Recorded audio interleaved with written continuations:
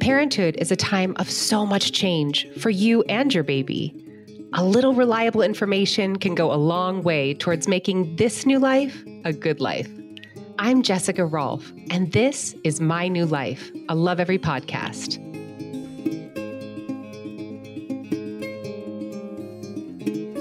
I remember when my baby boy took his first steps. He was almost 15 months old and walked all the way across the room holding 2 balls in his hands overhead. Here's the thing, I'm pretty sure he thought he was holding onto my hands. He had become so used to walking with my help that substituting the balls was all he needed to get that little boost of confidence.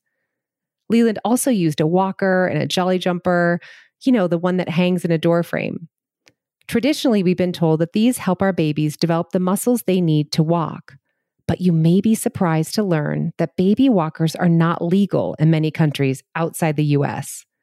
My guest today is someone who has spent her career ensuring toddlers set out on their right foot. Her name is Dr. Giselle Tadros, and she is a pediatric physical therapist and the founder of In-Home Pediatric Physical Therapy. Hi, Giselle. Hi, Jess. I love following you on Instagram. It's so fun to get to talk to you today. Well, thank you. It's such a pleasure to be here. I'd love for you to share from your expertise, what do you see as the most common reasons a parent of a toddler comes to you for help? So I've seen kids that maybe are late walkers. Sometimes kids take a little bit more time to figure out how to walk. Some kids that can be toe walkers as well. So they are walking, but they're up on their toes and not going all the way down. Some kids that have frequent falls are falling often. And also kids that have some core strength delays, and that shows up in toddlers as balance issues. So those are the kids that are a little bit more clumsy or falling often when you compare them to their peers. And some kids that just aren't running around like you would expect them to, that are sort of a little bit more inactive. And these are the ones that we always worry about when moms say, oh, they're awesome. These kids don't bother me. They sit down at home and they mind their own business.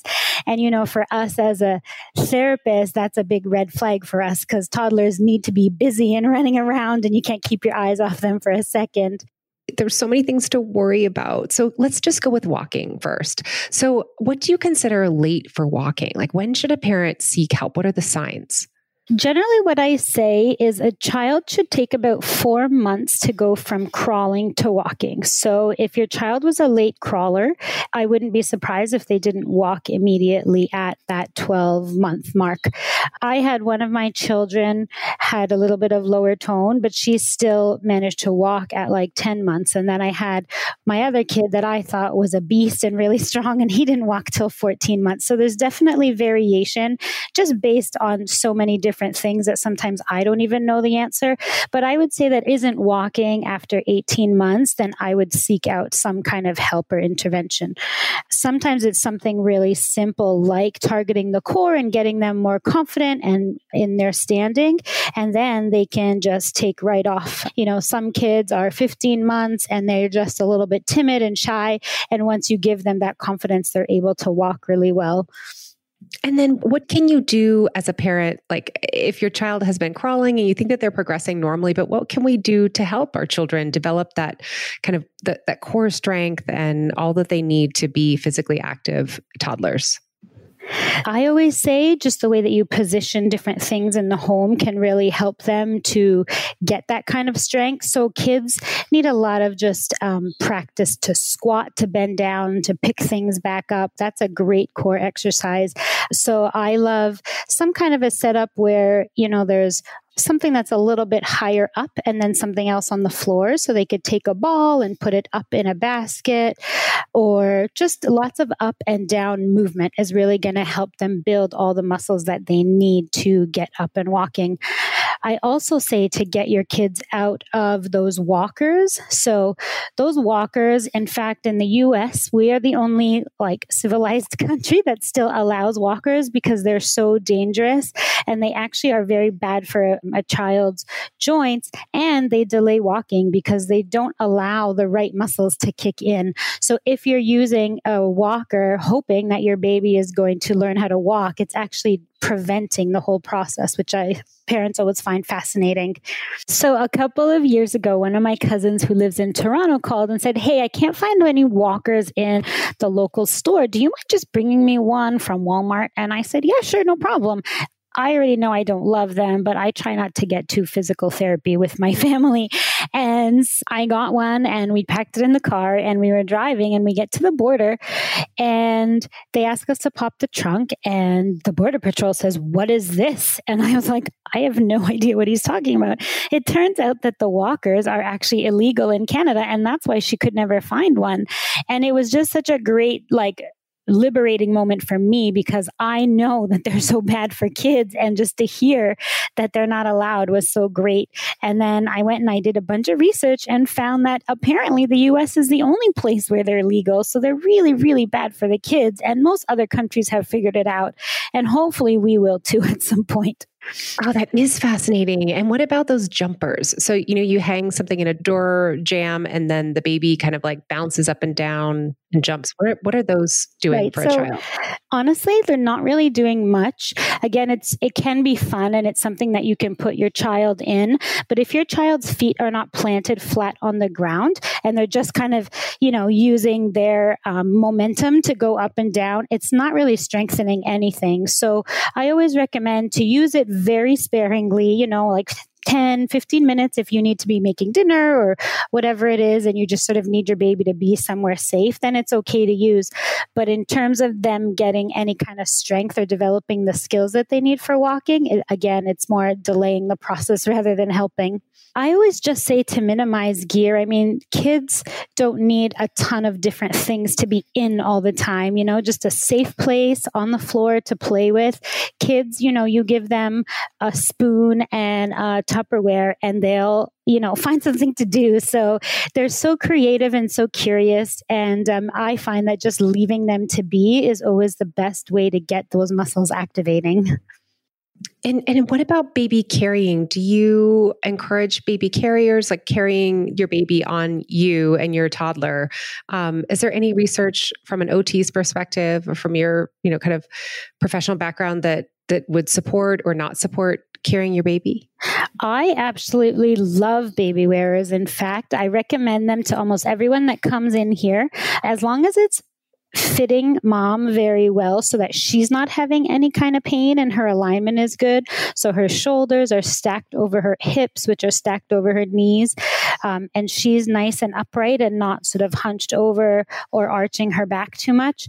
And the baby is sitting comfortably. It's actually a great way to build muscle because the baby isn't really just slumped, but he's actively up and looking around and twisting. So he's getting a lot of movement. So I actually really like baby wearers and I encourage moms to use them.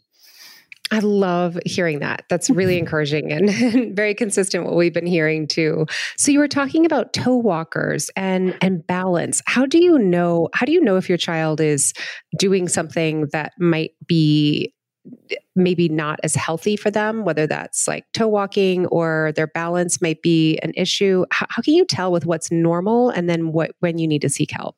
One of the things that is usually a sign that there's some kind of like a core weakness is something called W-sitting. And I'm sure that you've heard about this all over because it's becoming more and more popular. And W-sitting is basically when a child is sitting with their bottom on the floor and then their knees are bent and their feet are positioned outside of their hips. So if you're like standing from above them, you would see that their legs are shaped like a W. And, in and of itself, it's it's not a bad position, but children, will move in, move out of this position, and that's okay as long as they're not staying there for long periods of time. And as long as it's not the only way that they choose to sit. There are risks with sitting for long periods of time, or if that's their go-to position, it's not good for their hips. And of course, it definitely prevents that core strength and stability that I was talking about, because that wide stance of their legs make it easier to just keep the body upright. And so they're not using all of the other muscles of their abdomen, their back, their pelvis to develop the strength as they would if they were sitting in other positions. So sitting is always a sign that there could be some kind of weakness going on. Tell me about balance. How can you tell if your toddler is just learning to walk or might have some other deeper underlying issues and needs support with balance? You'll see kids that have some trouble balancing, and a lot of it, again, comes from that core. I will always do lots and lots of balance work with any child that comes to me because it just helps generally. So with a toddler, they love, being up and walking. I love like holding a hand, walking along like a narrow curb. That's a great way to work on balance. And, you have to slow down and like let them sort of take their time to do it. And then some children can walk and stand without help, but then still choose to crawl. Is this normal? Like, how long does it take for a child to become good at walking? I get this question all the time on Instagram, tons of DMs like, my daughter took her first steps, but she's still trying to crawl around. And so, you have to remember that that is their muscle memory. So a baby's go-to for their muscle memory is the fastest and the easiest way to do things. So when they're still learning to walk, it's not that they're not necessarily interested, but they're so focused on whatever it is that they want to get that they will go to their quickest and fastest way to get something. So it usually takes, I would say, 6 weeks of just practicing in like a very low stress environment of taking steps before it becomes their primary mode of locomotion. So I always tell parents, don't freak out, like just let them do it. Just give them time to get up and walk and fall and get up and walk and fall. Couple steps here and there, but don't expect it to be their go-to the minute they take their first few steps. And always without fail, they'll come back to me and say, you were so right. I didn't need to do anything except be patient. Yes. Isn't that so much in parenting? Yeah. Patience. Older kids are generally less active than they were a generation ago. So how about thinking about toddlers? What are some ways to encourage muscle development in our toddlers in a natural way so that they become these really active kids?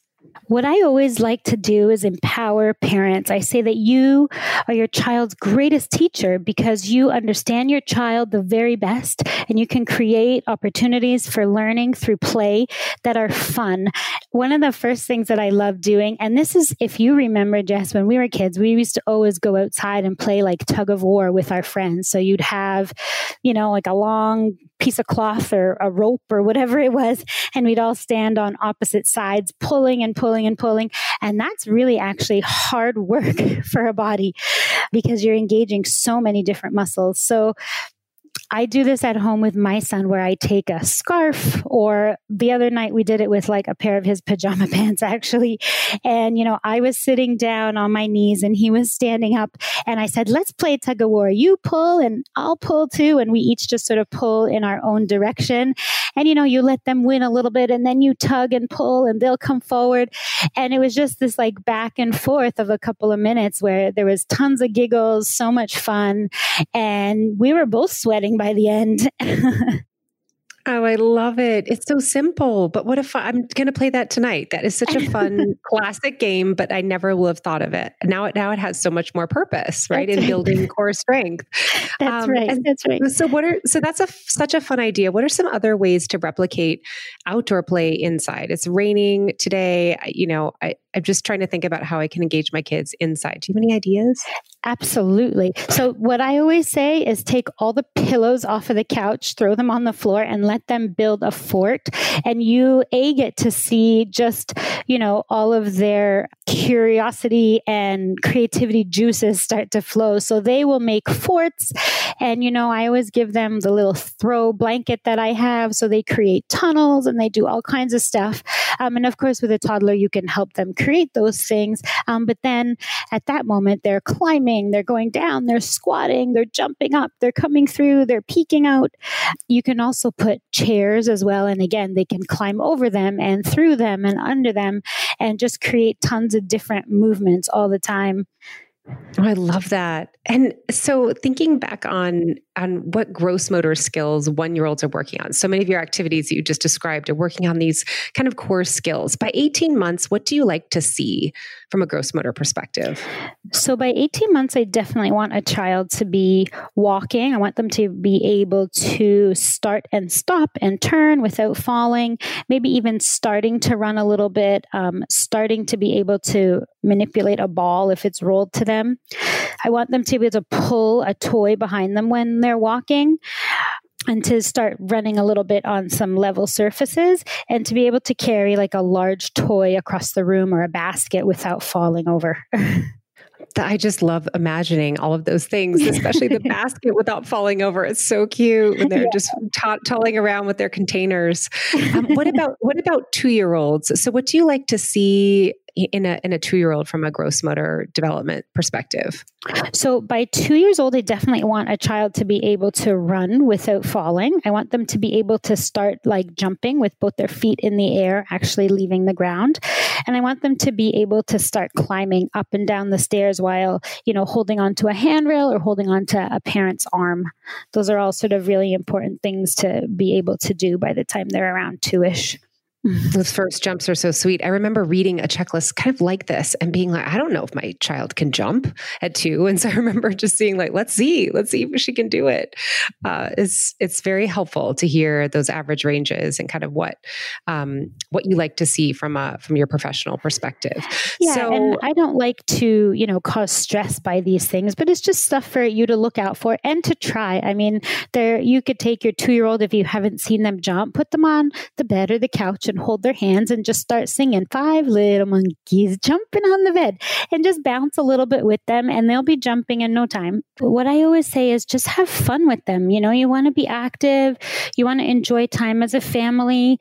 The numbers are that you want a child to be active for 60 minutes a day, and you also don't want them to be idle for more than 60 minutes a day. So just encouraging that active movement is the greatest predictor of preventing sort of adult obesity later in life. And just daily exercise is really the key to being fit in general. So I say just do things together. Let your kids help you wash the car, in the winter, shovel the snow, even if they're not doing it well, but just have them doing these things with you, raking leaves and jumping in them, planting and caring for a vegetable garden, doing stretches and exercises if you're doing yoga, just lots of activities together because your toddler is really looking up at you and copying everything that you're doing. And so they're learning and their muscles are getting stronger. And they're also just looking to you as a role model for being physically active and fit and strong in the years to come. Giselle, it has been so fun being with you today. Thank you so much for all of your expertise. It's great to talk to you. Thank you so much. It's been so much fun being here. Play is such a great vehicle for skill development, both mental and physical. Takeaway number 1. After the first steps, it usually takes a child around 6 weeks to transition from crawling as their primary way of getting around to walking. Place objects on a low table just out of crawling reach, and your soon-to-be toddler will be more motivated to pop up. Takeaway number 2. Try playing tug of war with your toddler. It engages all kinds of muscles. No need to find a rope, a blanket will do. It builds core strength and will certainly get a lot of giggles. Takeaway number 3. Blanket forts are a great way to replicate outdoor play inside. Empty boxes work magic too. Fort building involves lots of sitting, standing, crawling, and peeking. All of these build core strength, the key to an active, healthy life in the years to come. You can find more tips to get your toddler moving on the Lovevery blog at lovevery.com. You've been listening to My New Life. If you think this episode might be helpful to a fellow parent, please share. And if you'd like to learn more about the topics discussed in today's show, head over to lovevery.com. That's LOVEVERY.com. I'm Jessica Rolfe. Thanks for listening.